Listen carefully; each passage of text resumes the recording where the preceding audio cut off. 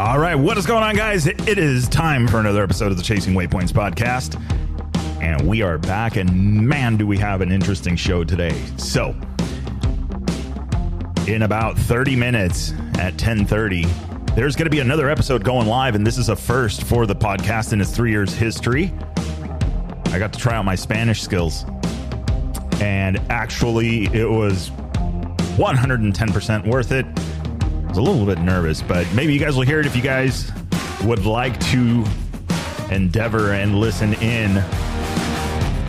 But I figure, how do you do it without interrupting the flow? Well, I figured it out. That is right. We had an interview with none other than Laurent Lazard. One of the very few, and we're talking very few people to compete in double-digit Dakars and complete 10 of those. That's right, participating in 12 and finishing in 10 of them. That is absolutely crazy. Just finishing one Dakar is crazy enough. How about we put that and rewind and repeat that for another 10 times? That is absolutely crazy. I am absolutely excited. I feel like I got to replay the interview a few times. But today's episode, what are we talking about? We're going to do a recap. I want to share some of the stories that I learned from him in the Dakar and his experience over the 10 years he got to see, in 12 years actually.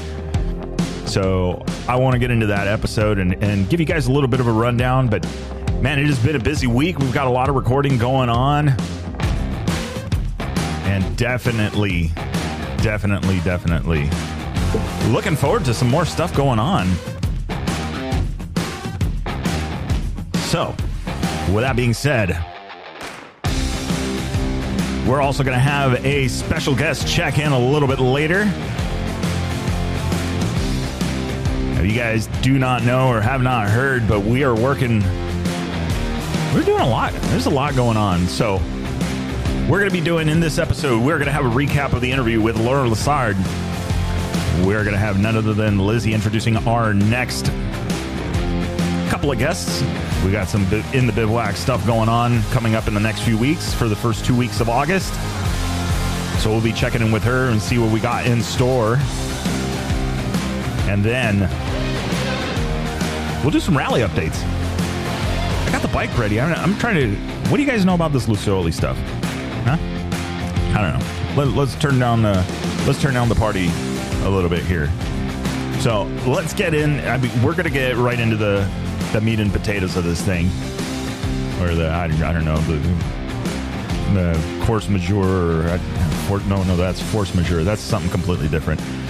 I am operating on exactly 7 ounces of coffee at the moment, so we'll be okay. All right, turn the party down, and so yeah, let's talk a little bit about that. So rally updates. So got the 501 ready. That thing is good to go. Both the RNS units, the GPX or GFX and GFX2 Pro, running, making it happen. I am absolutely excited for that. I got the rally light setup going on. Look for a video coming soon on that one. I've had a few people, just from the pictures, I've had a few people reach out about how I got the navigation equipment down so low on the bars and what I've done. So I want to share that with you guys. I maybe put a kit together on that because I think it's pretty cool to keep the kit and keep all of this out of the way. My goal was very, very simple. 6 bolts, 4 on the mount, 2 on the switch, and then 1 electrical connection. Actually ends up being 2 electrical connections, and you're done. Off it comes. You're back to your regular Hare and Hound rally bike, whatever it is. Go do some moto stuff. You have no roadbook stuff on there. So that was the main goal. Is it racing friendly? I've had mixed opinions. I've had the 12 o'clock, the sun shining directly down on it, that kind of thing. This is more of a recreational thing. So if you guys are into just getting into the sport, I think that this is going to be the better setup for you. Nice and simple, no expensive bar mounts, nothing to, too complicated and fancy. Especially if you're not used to riding with something in front of the bars and up high, it makes it a little bit difficult. So anyway, stay tuned to the socials for that. You'll find out a little bit more about that one. Pretty much done on the bike. I was debating back and forth, and you know what, guys? I've been using this tubeless system in this bike since it was built, since SoCal Rally. And I think it's a really cool idea. I really enjoy the idea of like, okay, this thing seals onto the wheel. It's 100%, 360 degree bead lock. I am pretty sure I did not do it right. So if anybody familiar with the tubeless system that knows more about it than I do, reach out to me. Give me those pro tips and what am I doing wrong? Because it seems like every single time I want to move the bike, I got to put air in the tires. So obviously it's leaking. And I got no problem, checking the air in the tires. And yeah, sometimes it's a few days in between, but man, it just it's a little bit annoying. And I'm pretty sure it's user error. I'm sure there's a ton of people that have used it. So then became okay, well, do I go to Moose's or do I go to something else? Like I got a set of the Lucioli tubes. And if you guys aren't familiar with those are like 6-inch thick tubes. And I exaggerate, but they're about a 7 millimeter thick tube. Your standard ultra heavy duty tubes are usually about 4 millimeters thick. This thing is about 7 millimeters thick. It is absolutely gnarly, big piece of rubber. The rim locks are actually molded into them. So the rear has dual rim locks. The front has a single rim lock that I remember, if I remember correctly, but it's actually molded into it. So it's pretty cool. I'm going to have to watch the videos on how to mount those again. But the main advantage of that is that the tube is so thick that it is resistant to the pinch flats, and you can run them at a little bit lower pressure with a little more security. So is it Choya proof? Probably not. So I'll probably end up running something, some kind of slime or something in there. What I'm hoping for, and this is kind of interesting, is usually what I think happens is that a puncture, a needle or something comes through, punctures the hole, and then the tube will burst depending on the pressure in it because the hole just rips open.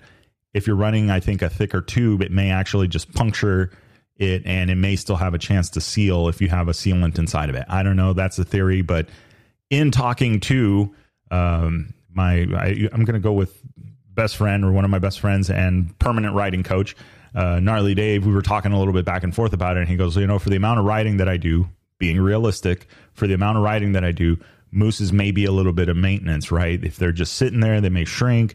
You got to make sure the bike is up in the air off of the Mooses so that way they don't get flat spotted. There's a few things that are involved with that. So it's not like you just put them in and then you're done. Very, very important on that aspect. And then plus, if you want to run a little bit higher pressure because you're going to be doing some blacktop stuff and you don't want that gummy feeling on the tire, that's going to be the way to do it. So I got some stuff to figure out on that, but I think it'll be a quick fix once I get it going. So that is the plan there. Almost done with that one. Getting ready. I think I'm going to clean the bike up here in a little bit, and then we're going to go down to the GS Adventure Garage or Baja Adventure Garage grand opening. Actually, that is on Sunday. So you guys are listening to this at 10 a.m. It's a little bit later this afternoon down in Playas, right across the border here with U.S. and Mexico, and checking it out. I mean, he's Marco, one of the owners, or the owner, is absolute fanatic of adventure bikes in Baja, does tours, does bike rentals, does all sorts of stuff. And it is absolutely awesome to see his ability to create a very unique spot. It's my understanding there's a bar, there's a restaurant, a little coffee shop. They work on the bikes there. They got room to keep the bikes, store bikes, that kind of thing. So it's really, if you're headed into Baja, I think it's going to be one of those first stop, check in, this is what we're doing, and go from there. So I'm planning on checking that out tomorrow. I'll be down there on the 790 and just checking out the bikes and seeing what's going on down there. But that's the game plan for that. I'm looking forward to it. So okay, those are the updates. Let's get into what we did. And this was very interesting. Is we did end up talking to Laurent Lazard. So it was very interesting. So for those that may not know, Laurent is actually one of the few people in the history of the Dakar Rally that have competed in more than 10 of them and completed at least those 10. If you look at, they're just looking at some names that are out there. I mean, he's in the books with people like Cyril Dupre, Mark Coma, Alfie Cox that have completed 10 or more Dakar rallies. So this is legend stuff. You do the first one, and if you guys listen to the episode with Mo Hart and that recap that we did of his Dakar rally, is absolutely crazy. The amount of effort and pain and suffering and everything that you go into, and it's absolutely mind-boggling, the mentality to be able to push through that. And there's a lot of guys that have it, and it's just luck of the draw, one thing or another, and they end up not being able to finish it. But in Laurent's case, signing up for 12 of them, participating in 12 of them, and completing 10 of those is an absolute astonishing record. And we got a chance to talk to him, and I was absolutely stoked on that. Again, that episode, that raw interview is going to be airing here in a little bit, so you guys can listen in, but it is in Spanish.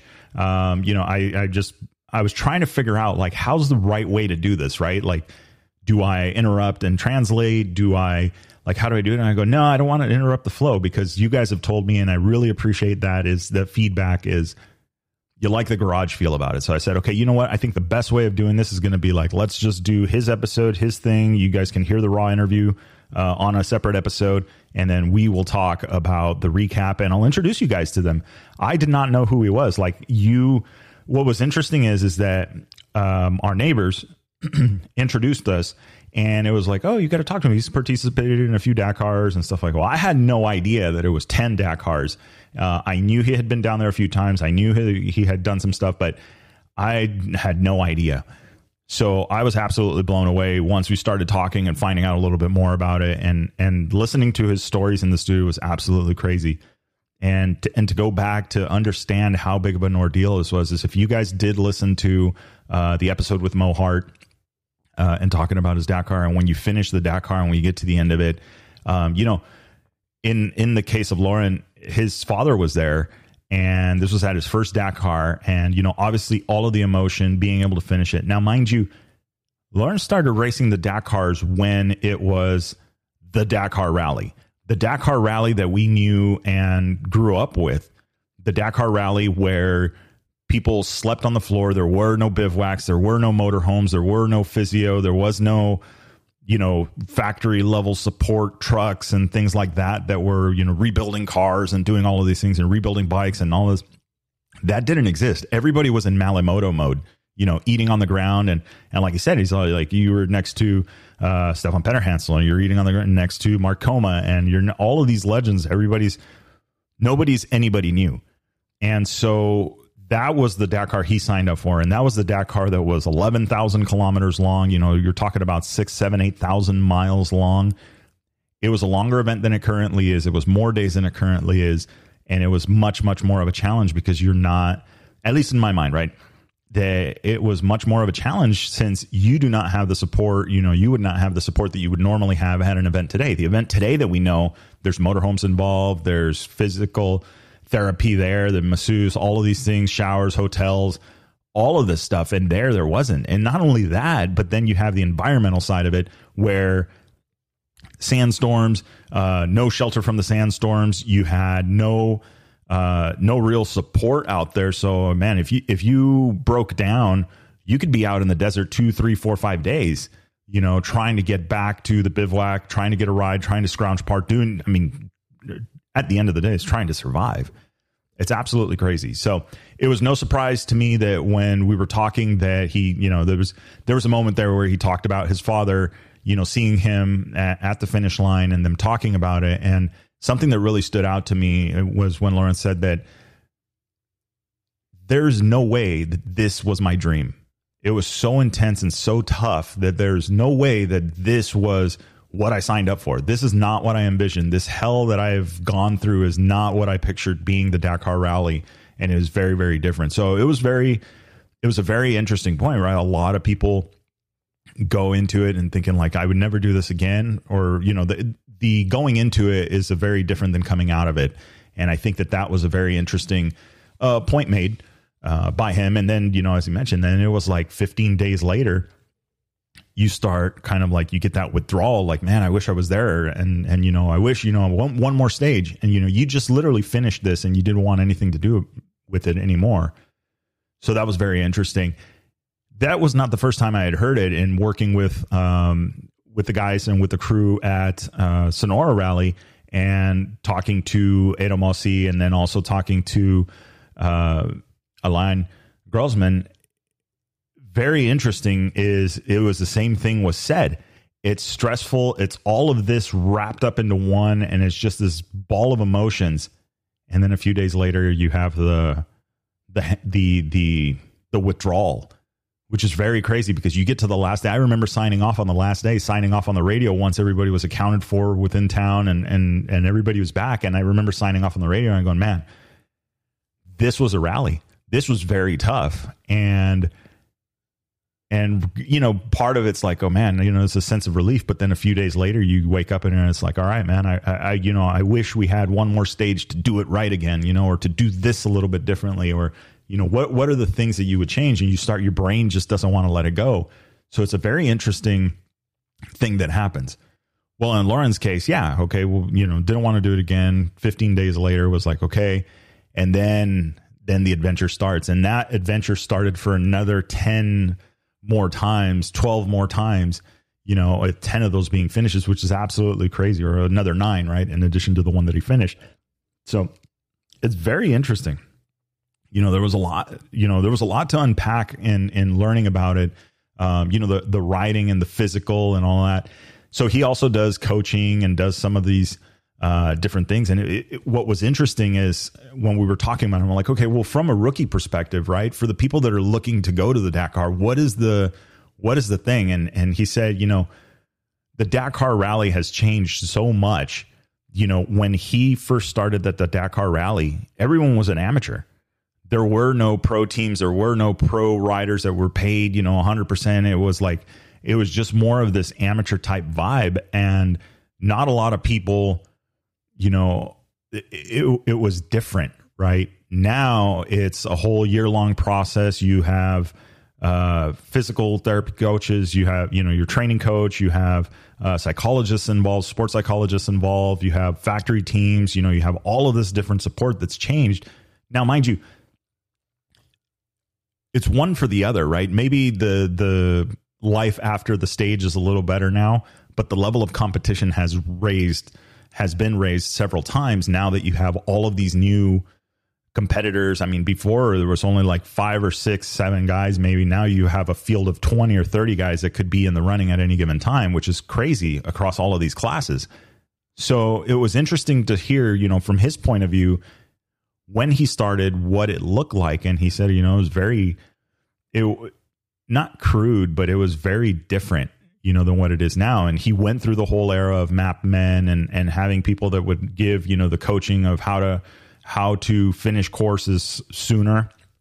You know, you race waypoint to waypoint, and, you know, figuring out, being smart, conserving energy. And there was a lot to it. And that was, it really stood out to me, you know, how the change went. And he said, you know, for people that are looking to go, you know, it's a physical thing, you know, it is a mental thing for sure. And then from there, you know, there's a money aspect of it. And it's very different when you talk about,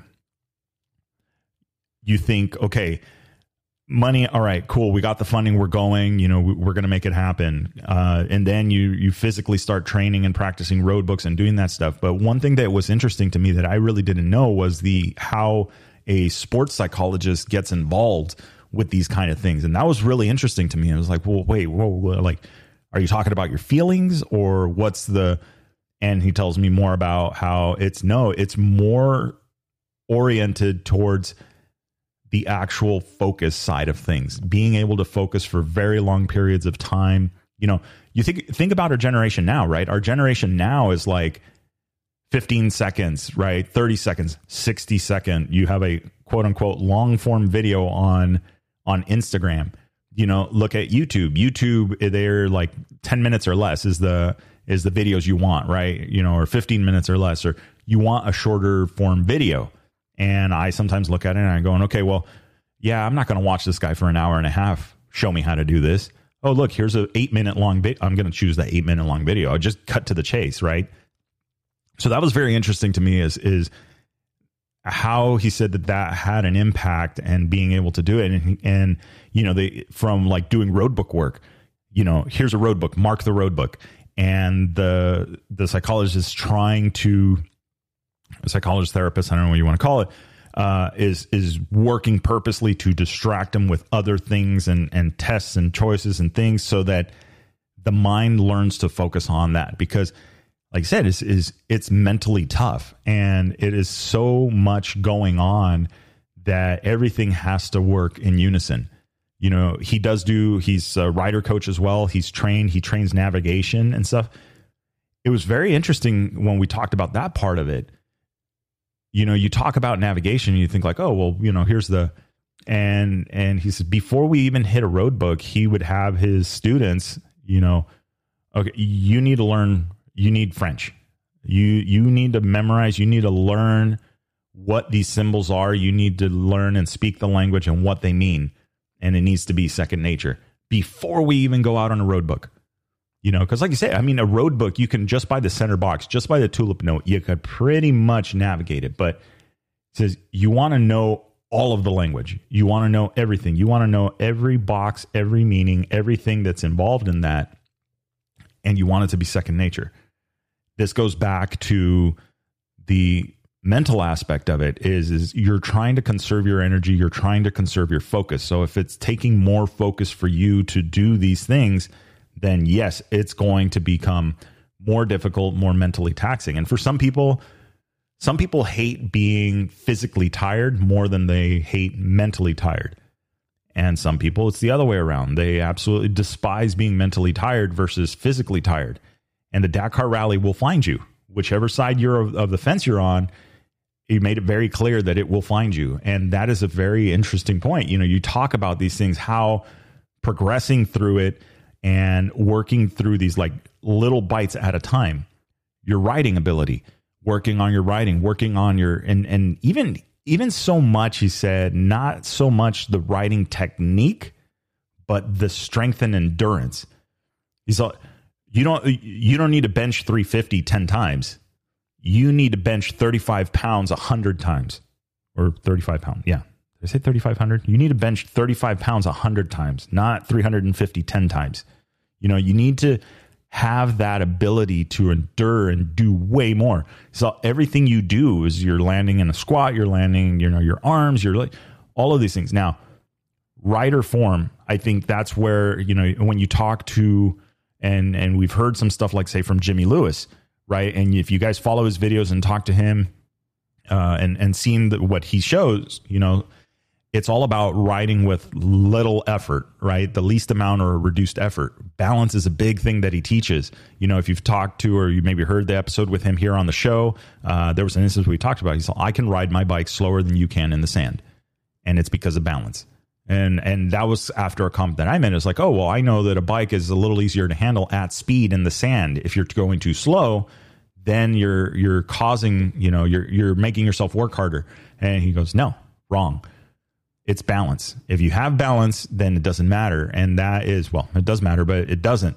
There's a key part to all of this. So when we talked and everything that we're going over, and like you said, is you compartmentalize everything, you organize everything, and everything has a purpose. You know, learning the road books from the beginning, learning the language, getting quizzed on the language, and then going out to navigate, and then working on that, and then controlling yourself. You know, you have everything. You have the fastest car. You've got the best suspension. You've got the best bike, the perfectly set up. I mean, like if KTM handed you the keys to one of they don't use keys, but you know what I'm saying.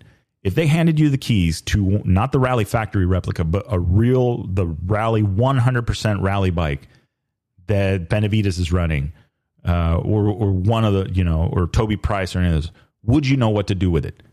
And would you be able to do what they do with it? And would you be able to do, and that was the thing, is like being realistic with your abilities and being realistic with your skill set. There's absolutely no reason why you need to find out how fast that bike will go, you know, in the first few stages. You just need to ride your own race and do what you need to do. And that was the biggest thing. He says there's a lot of mistakes that get made because people will go out super hot. And that was what he was saying. He's trained a lot of drivers. Now, you know, has been more navigating for cars than actually riding. And in the navigation for cars, that's a conversation that they have to have. It's like, look, slow down. This is not you. I don't care who told you or what they told you. This is absolutely not a sprint race. This is all about survival. And that was something that we talked, you know, he came up in an area where when it came time to race, when it was time to run the Dakar Rally, you know, if you rode like an idiot, right? I'm going to gun it. I'm going to make this happen. I'm going to do all this stuff. Cool. Those 3 rocks now mean you got to find a wheel when you get to the next bivouac. You know, that one time you front end came out from under you and you bent the bars. Now you got to deal with that at the bivouac. How much energy and how much time do you really have? You know, and that was an interesting concept. And I think if I remember the quote correctly, you know, from, I believe it was Willem Avenant, is everything's for sale in the bivouac except time. You can't buy time. And that is what's very important. It's all about, everybody you talk to about is time management. You know, we so far as, like he told me, is, you know, his organizational side of it. Before he even goes to the rally, all of his clothes is packed up in bags. Day 1, day 2, day 3, day 4, day 5, day 6, so on and so forth. So 0 decisions to be made. Here's bag number 1. Everything I need is in there. Don't need to think about it. I'm like, that just makes sense. You know, you've taken the time, you've decision paralysis. You're saving your ability to make decisions for a little bit later. And you think, well, what's the big deal? I'm just going to decide what I'm going to wear. Well, yeah, that's the same as trying to decide. Yeah, I feel pretty good about going left at this. I'm a little confused, but I'm pretty sure it's to the left. You may think about that with a little bit more clarity had you not had to make 3, 4, 5 useless decisions earlier. You know, and it's the things that we don't see, the things that we don't realize that make a big impact. I mean, talking about literally working with a sports psychologist and trying to distract him while he's doing his navigating or while he's working and marking up his road book. It's the little things. And that was something that he drove home a lot. And it was a lot of, you know, it's the mental game and being ready for literally what you're about to sign up for and what you're about to participate in. And so that was very interesting to me, is listening to that and seeing, you know, hearing him talk about this and how it was. And then there came a moment in the conversation that it really did change. And he mentioned it as like, you know, he's seen people quit the rally because they had nothing left in the tank. They had nothing. It wasn't because the bike was good, the gear was good. They just mentally had nothing left in the tank to continue to push forward. And that's what's going to help, you know, is push you forward and do things.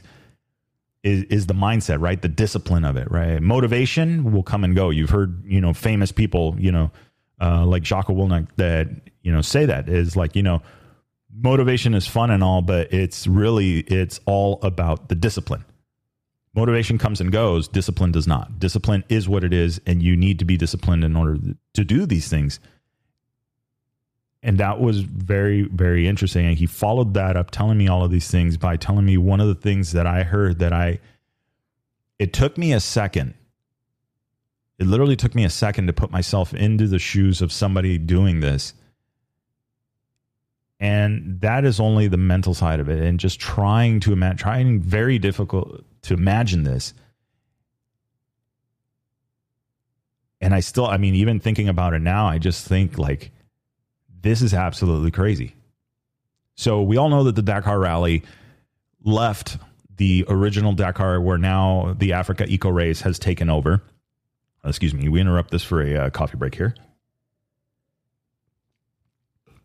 So we know where the Dakar Rally left. Africa Eco Race is there, and there was a lot of terrorism. There's a lot of things going on, right? Pirates and just drama. There's, you know, for those of you who may not know, there was things. I mean, if I'm remembering this correctly, it was actually one of the KTM support trucks back then. You know, in the semi class, that's how they would move the parts around. They would have spares to, you know, actually hitting a landmine and wiping the truck out, occupants and all. That is absolutely crazy to think that you're racing and next thing you know, you go through this. And so in thinking about that, and for those of you that are listening and you're maybe, you know, if you take a second to think about that, you're racing, you're doing, you know, I was going too fast. I hit a ditch. That person hit a ditch, and that's it. They're gone because they were doing something they loved. But that it was another human, another person that put something there, that booby trapped that they didn't know was there. And it's complete. I mean, to me, it's like, I don't want to draw the connection because it's very different, in certain sense, but that's like booby traps in some of these races in Baja, and some of the other local races, you don't know what that could cause. You don't know what could happen as a result of that. And, I don't know all the politics and all the stuff that was going on, but let's go back to his experience and what he said to me, and which was very interesting. And it took me a second to process it, but we all know that the Dakar Rally has long liaisons and that they do a lot of commuting. I mean, 1,000-kilometer, 1,200-kilometer days was a thing. Still is some of the stages, but a lot of their stuff, they didn't have roads. Roads weren't developed in these areas. A lot of it was all desert riding. And he told me that on one of the stages that they had to ride out on, they had cleared if I remember not mistaken, about a 200-kilometer, right? For those playing the home game, that's 62 miles per 100 kilometers, roughly.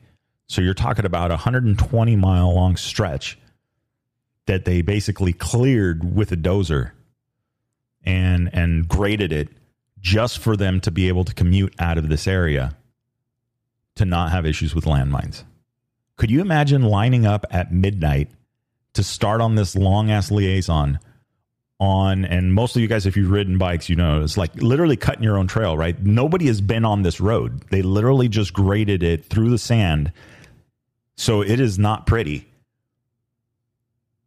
Just so that they can get them through this area safely. How crazy is that? Can you imagine sitting there waiting to take on the green flag, knowing that in 50 kilometers to the left or right of you, there could be a landmine waiting for you to go just off course? I mean, I don't want to see, this isn't to be like negative about the rally. We all knew the rally was an adventure, and we know the history of the Dakar Rally for those of you guys that have been following it for a really long time. But could you imagine that? The mental aspect of that, just the mental aspect of it. Forget that you're going to have to negotiate this road that there is no hard pack on, that you're not going to be able to relax, that you're going to be fighting the bike. How crazy is that? I mean, that is the Dakars that he progressed through. And, ultimately going down into, and he admitted it was still tough. I mean, the terrain was different, but it was absolutely still tough. But going into the South American editions of the Dakar, water, rain, cold, climbing some of these ranges and, being several thousand meters above sea level and dealing with cold. And, there was no heated gear. He said the best you had was like jet ski gloves, neoprene gloves, and that was just, how you did it. And they said he saw a lot of people tap out, that they couldn't handle that. And it was very interesting, to hear these stories and to just what he has done. So I'm blown away. I'm very thankful for the opportunity to have, be able to sit down and talk to him and everything he's done. And now he helps train riders and get them out to the Dakar, and participate, learning how to navigate, learning how to do all of these things. And then not only that, but, he's now since become a distributor for KTM in Uruguay.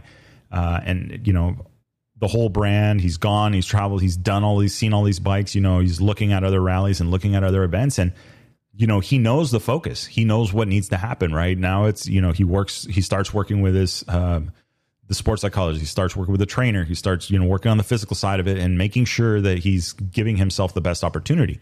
Like I mentioned, hey, as the years go up, you don't bounce as easy from injuries. So you need to be that much more prepared. So it was very interesting to hear, all of these different, little stories and little things that he has had to experience and go through. I think it was one of those things that it's a reminder you never know who you're talking to and who you're never standing next to. And I think that for me, that was really, really crazy, in meeting him and having the opportunity to meet them and and talk about all these adventures, and now also one of the other end. If you guys are on the socials, you may have seen it. But there's a gear company out here, Radical Gear, and that he's working with now, and they're coming up with different jerseys and just riding gear. And I think that is really cool. I think that's a really cool offshoot of what he's doing. And, not only is it the bikes, but also involved in the riding gear side of things. And so how awesome is that, right? You'd be able to be involved in this motorcycle industry in all aspects and in different aspects of it. I think that to me sounds like, he's living the dream. So I very excited. And I'm trying to think of through all of these things, but this is like part one of the story of all of these things that I remembered. And as I listened through the interview, I'll get you guys another story and do that. But those were the things that stood out in my mind, and seeing how the Dakar has progressed from where it was to where it is now. It's not gotten easier. It's gotten faster. But the days have reduced. So I don't know, pick your challenge, right? Did you want more days at the Dakar and a more rough, everybody is Malamoto? He said it. He has the utmost respect for the guys that run the Malamoto class. It's still insane because that's how it was back in the day. Everybody was in Malamoto. You'd show up to a bivouac and you weren't even sure if your tools were going to be there yet or your box, So it was always a very interesting, perspective. There was no shelter from sandstorms. There was no nothing. I mean, you just, eating out in the middle of nowhere, uncovered, and just like getting food in and having to cover up because of the sand and all of this stuff. I mean, there's all of these little things that you just don't realize, like how crazy it is, how it's changed. So now in my mind, I'm thinking right now, I'm like, I think my next hobby for a while is going to be watching old school Dakar videos. Just go to YouTube and see how many of those I can find and do that stuff. So if you find a cool one, tag me on that. I want to see, especially on the bike guys, I talked about it with Andy Kirker from Score and all that stuff. And, the vehicle guys, my respect, there's a lot of good, guys that have gone from motorcycles to the vehicles and have been successful. But the bike guys have something a little more extra, and I think that rings true, in Baja or anywhere where you race off-road at speed. You don't have you get ejected and it's you versus the ground. If the ground in a truck or a car decides to take you for a ride, it's you inside the car. So it's the terrain versus the car and then you. So kind of an interesting aspect. I mean, oh yeah. Okay. So, I mean, there are safety improvements. Right now we have airbags that the riders are wearing airbags, which I think is which is a great idea. The protective gear, the technology behind the protective gear has obviously grown, whether it be innovation or necessity, or necessity is the mother of innovation, or some saying like that. But, you think that the bar has raised so high, and how these guys have to ride now, that was something that we talked about, is how fast and how committed that the top guys have to ride now in order to stay competitive. Their contracts, all of these things, depend on it. And again, the conversation came up, it's one of those things, whatever wins is what sells. So the Dakar Rally, you got to win the Dakar Rally. You got to have a good showing at the Dakar Rally. And it's a lot of pressure, and for guys that are competitive and guys that have worked very, very hard, they understand and they've seen how quickly things turn around.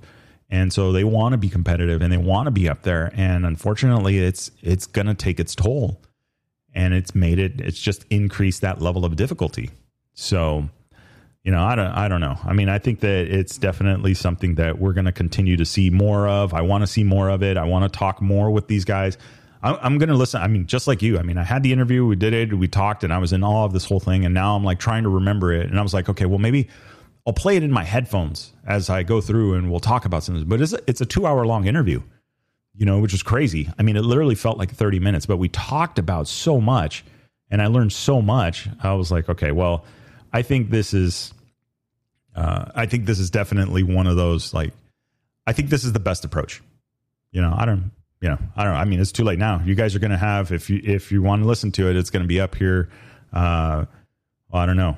By the time you're listening to this, if you've reached this moment in the episode, it's already been up for 10 minutes. So if you guys want to jump ship and want to go take a listen to that, you could do that. But again, it is in Spanish. I'm just like, hey, you know what? I think that it was more comfortable.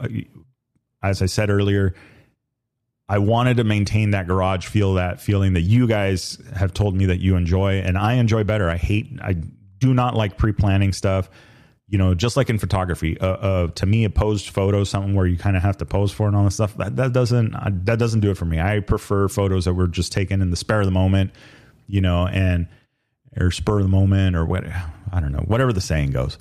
I got to start working on those, making sure I get those right. But I think that is definitely I think it was, I don't know. I picked the right way. I don't know. Or what do you guys think? How should if I do another interview like that, what do you guys think? What would be the better way of doing it? So send me a message on Instagram, or however you want to get a message to me.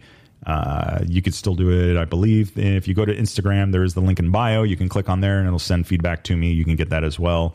So let me get, let's see what else is going on here. I'm going to rewind this.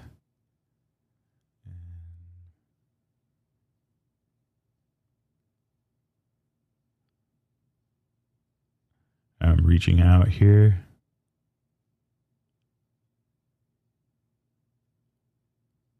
Okay. We interrupt, or no? We're no longer interrupting. I was interrupting there for just a second. I was reaching out. Okay. I mean, that's been. I'm still blown away. The technology on all of these things, and then telling me how the importing and how bikes good. It's how bikes go into some of these different, exporting the bike out of the U.S., getting the bikes, or from Austria, getting them into Uruguay, the logistics about that and how that works. It's just been absolutely crazy. So I don't know. I'm looking forward to, like I said, I'm going to listen to the interview again. I'm going to get you guys some more tidbits of it. But I think those were the most memorable things to me that just like absolutely stood out. I'm like, all right, well, if I'm going to do the recap show, these are the things that I need to talk about these things. And I literally, without notes, this is literally just remembering things out of the conversation that stood out the most to me, which is absolutely crazy. I mean, it's, again, to finish 1, okay, finish 10. Wow. Sign up for 12. And not only that, but, like in talking, right, that it comes a point where it's like the finish is almost you already know the recipe to finish. So now it's just a rinse and repeat and the preparation and doing a little better and not being. And that was one of the things he said to anybody going to the Dakar. So the first years of the years, ignore the standings. Don't look at the standings. Don't just focus on your rally, focus on the day-to-day, and just be done. Just do it that way. There's no sense in trying to be competitive, do all of these things, win classes, do all of this stuff if you just are having trouble finishing the day-to-day. So I think that was really sound advice. And a lot of people, if you guys remember when we first talked to Skylar, that was one of the things he said. It's like, it wasn't until like the second Dakar where, it's just like, all right, not as competitive. We're just going to go out and we're just going to do our best. And the results automatically showed. So it's one of those things. It's like you have to just pick your battle. And does it really matter? Because, I mean, yeah, okay, in the pro teams, the Rally GP, yeah, those guys are competing. I mean, they competed 14 days, and on day 15, they were 5 seconds apart. Okay. The majority of the classes aren't like that. I think what's going to kill you in the majority of the classes or the lower standings is literally the loss of time. Riding over your head, getting lost, having to do extra repairs. Then that means the next morning you're not as fresh as you could be. All of these little things. I mean, yeah, okay, if you went on the BAS Dakar team, okay, that's cool. But that's not going to beat you riding super fast, hitting a rock and bugging your wrist a little bit, right? Screwing your wrist up a little bit. Had you been riding a little bit slower, maybe it wouldn't have been as harsh. the bike might have even wiggled a little bit in the sand, and it would have wiggled just enough to pull you off the line of that rock you were going to hit. There's just so many variables, so many things that are out of your control that you just don't realize that, wow, this could literally screw me up. So I don't know. I think that's an interesting side of things. Is ignore the results. I heard it from the guys with American Rally Originals, talking to David Pearson, about that. It's like, just ignore. We're all ignoring the results. Just ignore the results. Just go, day by day. So very, very interesting. Okay. We will be back. I'm sure we're going to get more questions to that, and I'll go through that interview. But yeah, again, if you guys want to take a listen to the interview, that interview should be live here in a few minutes, or is actually already live, so we can take on this. So with that being said, let's move on to the next one, and let's see if we can get Lizzie on the line, and we'll talk a little bit about our upcoming guests.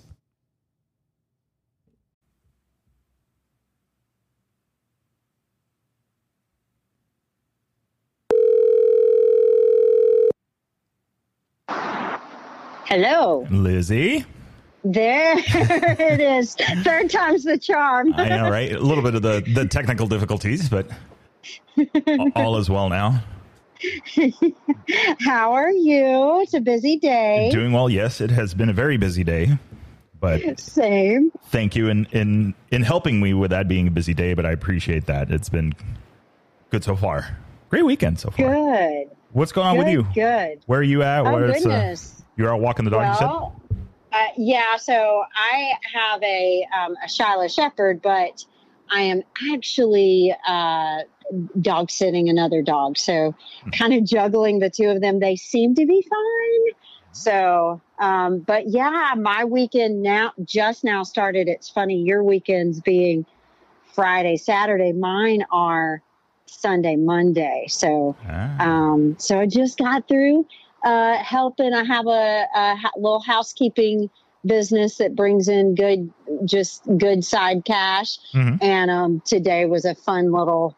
I got this German lady that I help, and she's just adorable. So I've been over there with her, and we roped Jeff into some stuff. So that's what I've been into. And oh my God, the ladies love my husband. It's so fun to watch. Nice.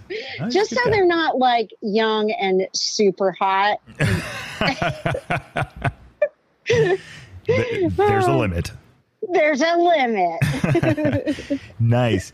Okay, so this is the first segment. We had talked about it. I talked about it a couple of times. I mentioned it in some of the episodes, but that you're going to be helping getting us coordinated. I got a super busy schedule, but you've been a great part already. I mean, it's already showing getting guests lined up and all that. So let's get right to it. Who do we got coming up? Let's do. We got a couple of guests. Yeah, we have a lineup of guests, and you can remind me who's going first, but we have Daniel Velasquez in Ensenada.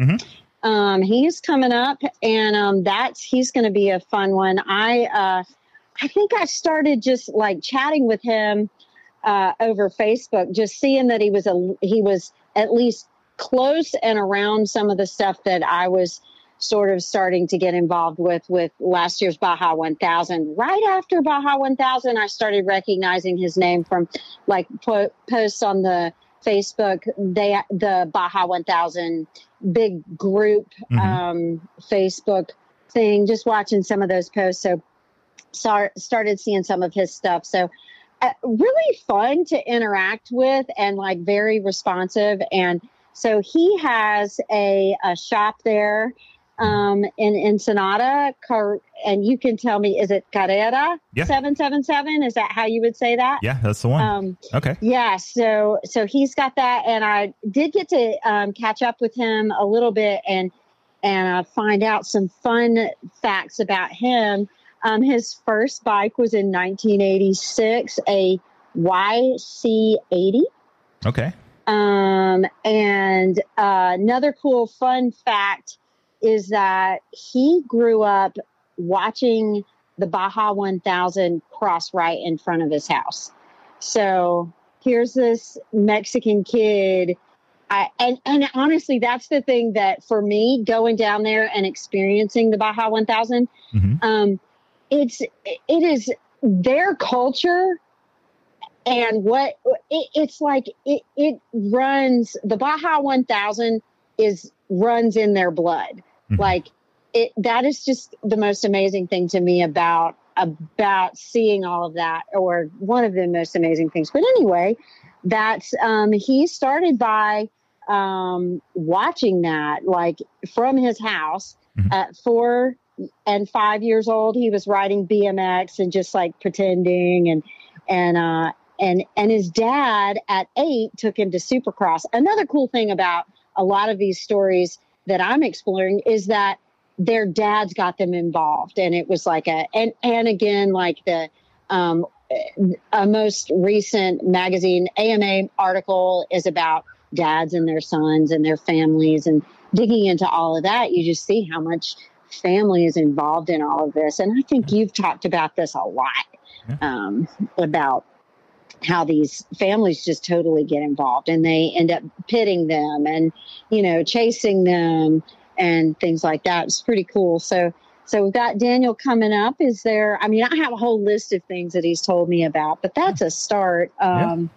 One cool thing also that he did say to me is that he formed Carrera 777 with a dream to turn it into something that would really fuel his passion, pardon the pun there, for Baja racing and just off-road motorbiking. And Cove is his most recent discovery that's helping him do that. And he's a Honda guy, but is just absolutely digging into Cove's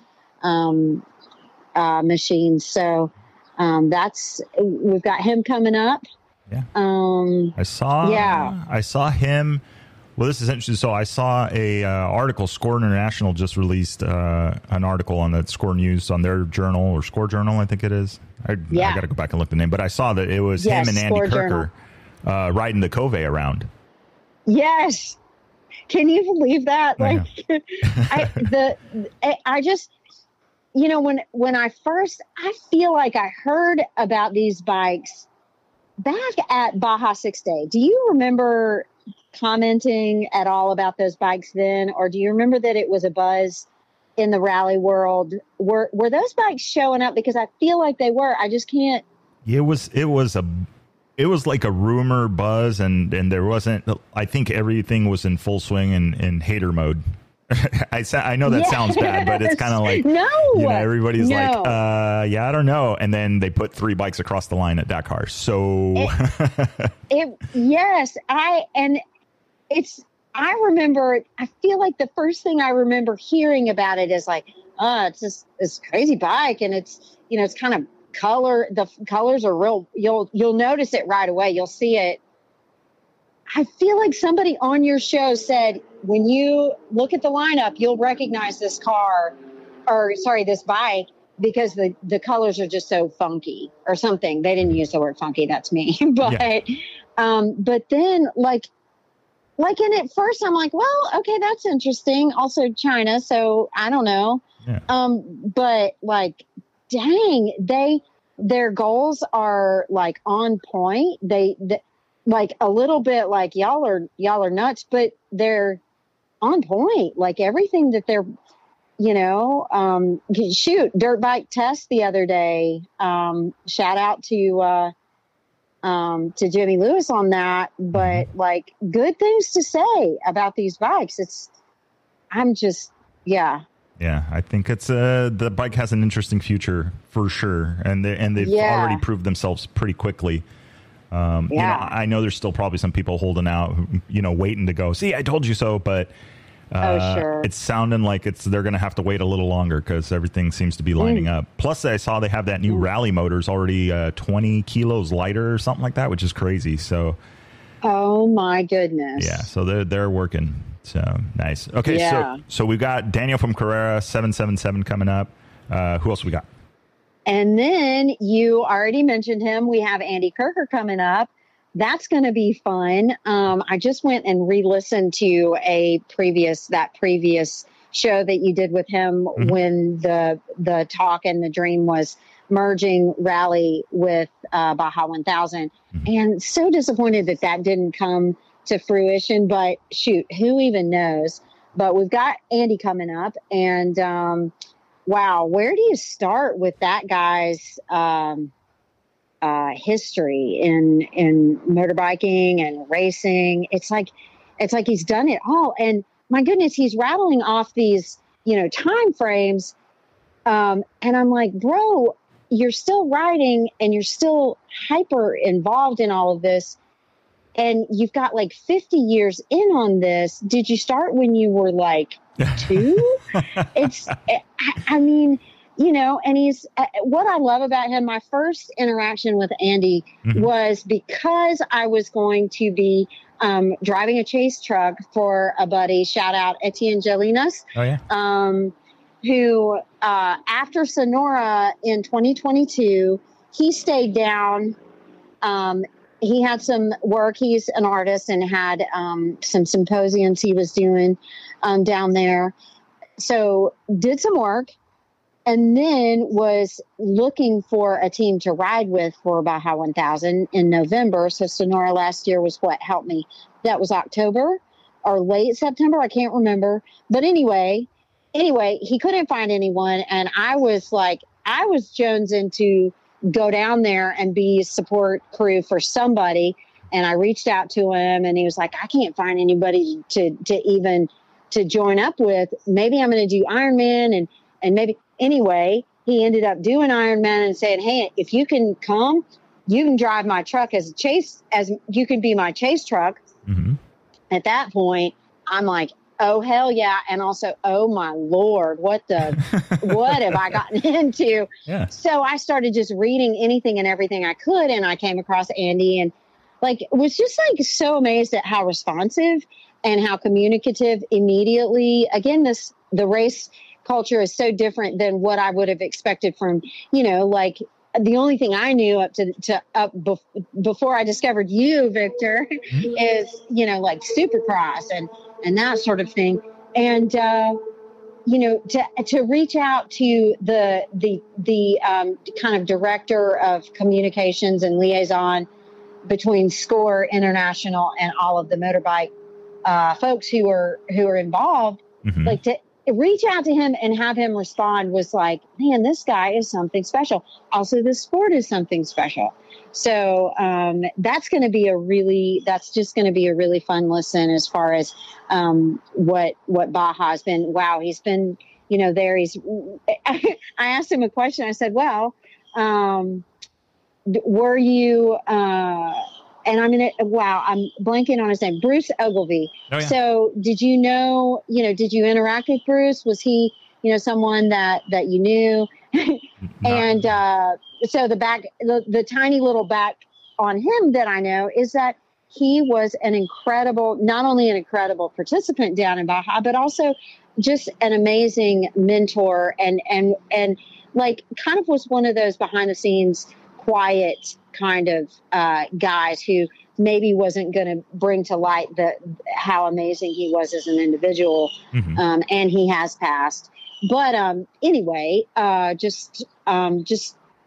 so I was so curious then, having read about Bruce, to see, and so I asked Andy about him, and he said, yeah, I knew him, but as a competitor. And gosh, I should pull it up, but he said something like, yeah, I definitely beat him more times than lost to him, or something like that. So it's just kind of a funny little. I was waiting for this heartfelt story about Bruce decided, and it was a little bit different than that, but also it kind of gives you a little bit of an idea of who Andy is. He's been racing this stuff, and he did have some in his earlier years, he had, and I did hear this on your show, and he mentioned it, that after having racing success, he just suffered some tragedy with a buddy of his who passed racing. I think I'm getting that right. And he had to hang it up for a little while. But he turned around and started like doing some super bike races, which, you know, just like, okay, you're going to pause, but also you're going to pause and go do that. Yeah. Yeah. Switch disciplines. Yeah. To something equally insane. So, awesome. You know, his first bike, fun fact, was a 1970 Yamaha 125cc. He was 14. Also, again, like, how are you 14 and not 2? I know, right? With all the experience. Yeah. Also, his favorite ride now is a Honda CRF 450L that Colton Udall built. So there again, keeping it right there in the Score Baja family. I know, right? Yeah, and you know, Colton Udall, I think he's won a couple races or something. I don't know. I feel like I have heard his name. Yeah. Nice.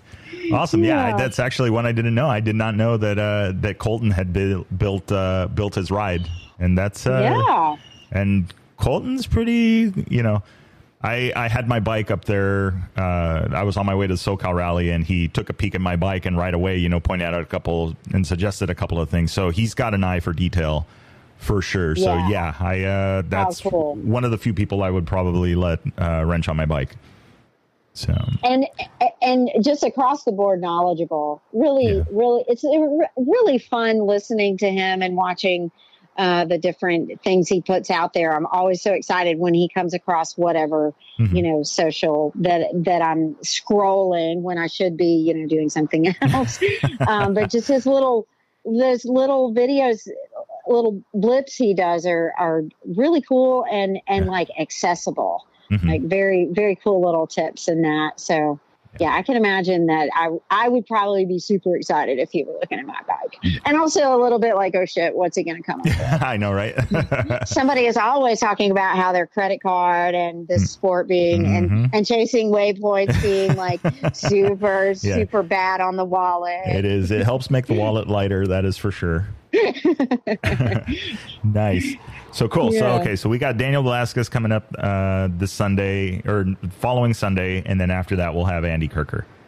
Super great. I am really excited. It's fun to be interacting with these guys, and like it really, for me personally, it amps up my like hype to be going on Spotify and checking. Okay, is the new episode up yet? Is it aired yet? Yeah.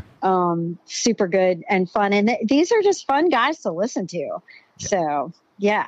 So very cool stuff. Yeah, I've interacted with them in the past in real life, right? Not just in the podcast, and obviously you heard the Kirker podcast, and yeah, I agree with you. They're really cool guys. I mean, I think that's it's awesome to see that you know, not there's no like ego about them, or you know, they are not approachable. They're actually very approachable, which is awesome.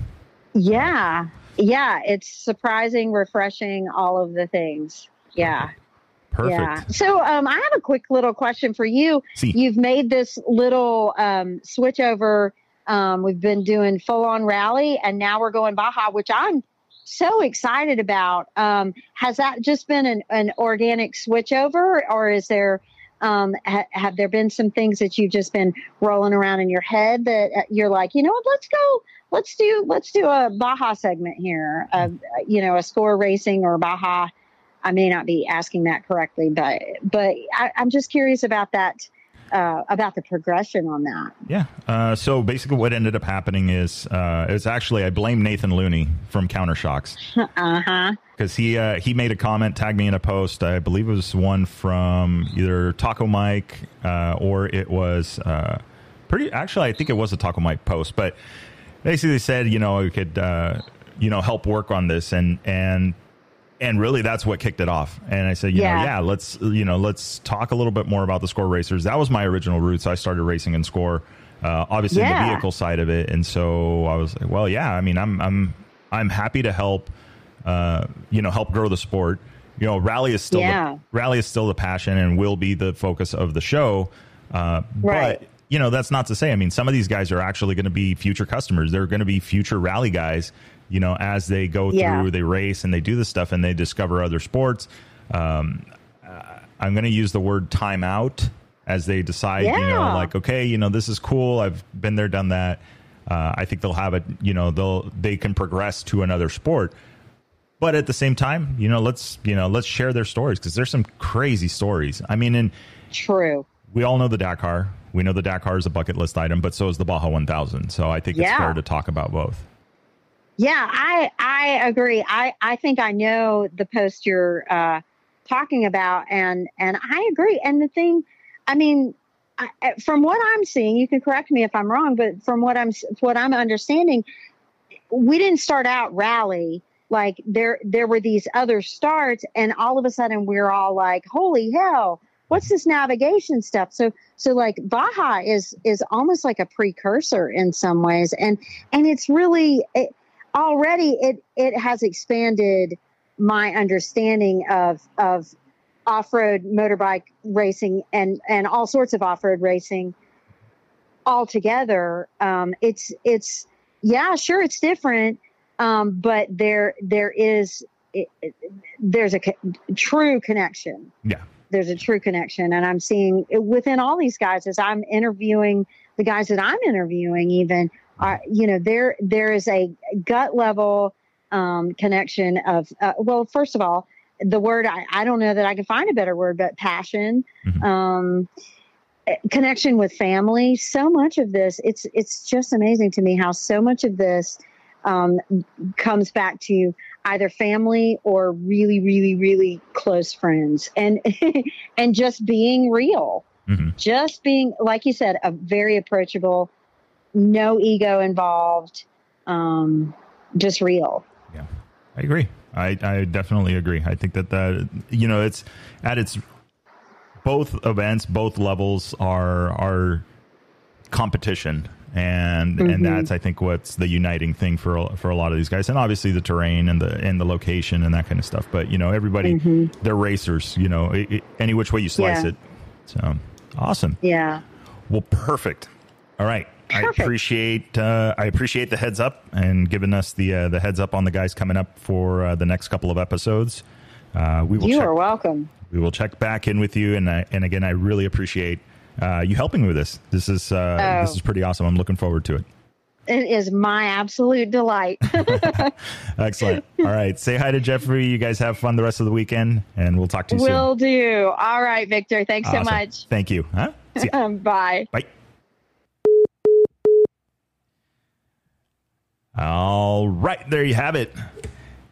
That was the news. So that was Lizzie Sorella introducing our future guests here in the next couple of weeks. So you heard it. We're going to have Daniel Velasquez from Carrera 777, and then we're going to have Andy Kirker from Score International. So looking forward to those episodes, talking with those guys, chatting with them.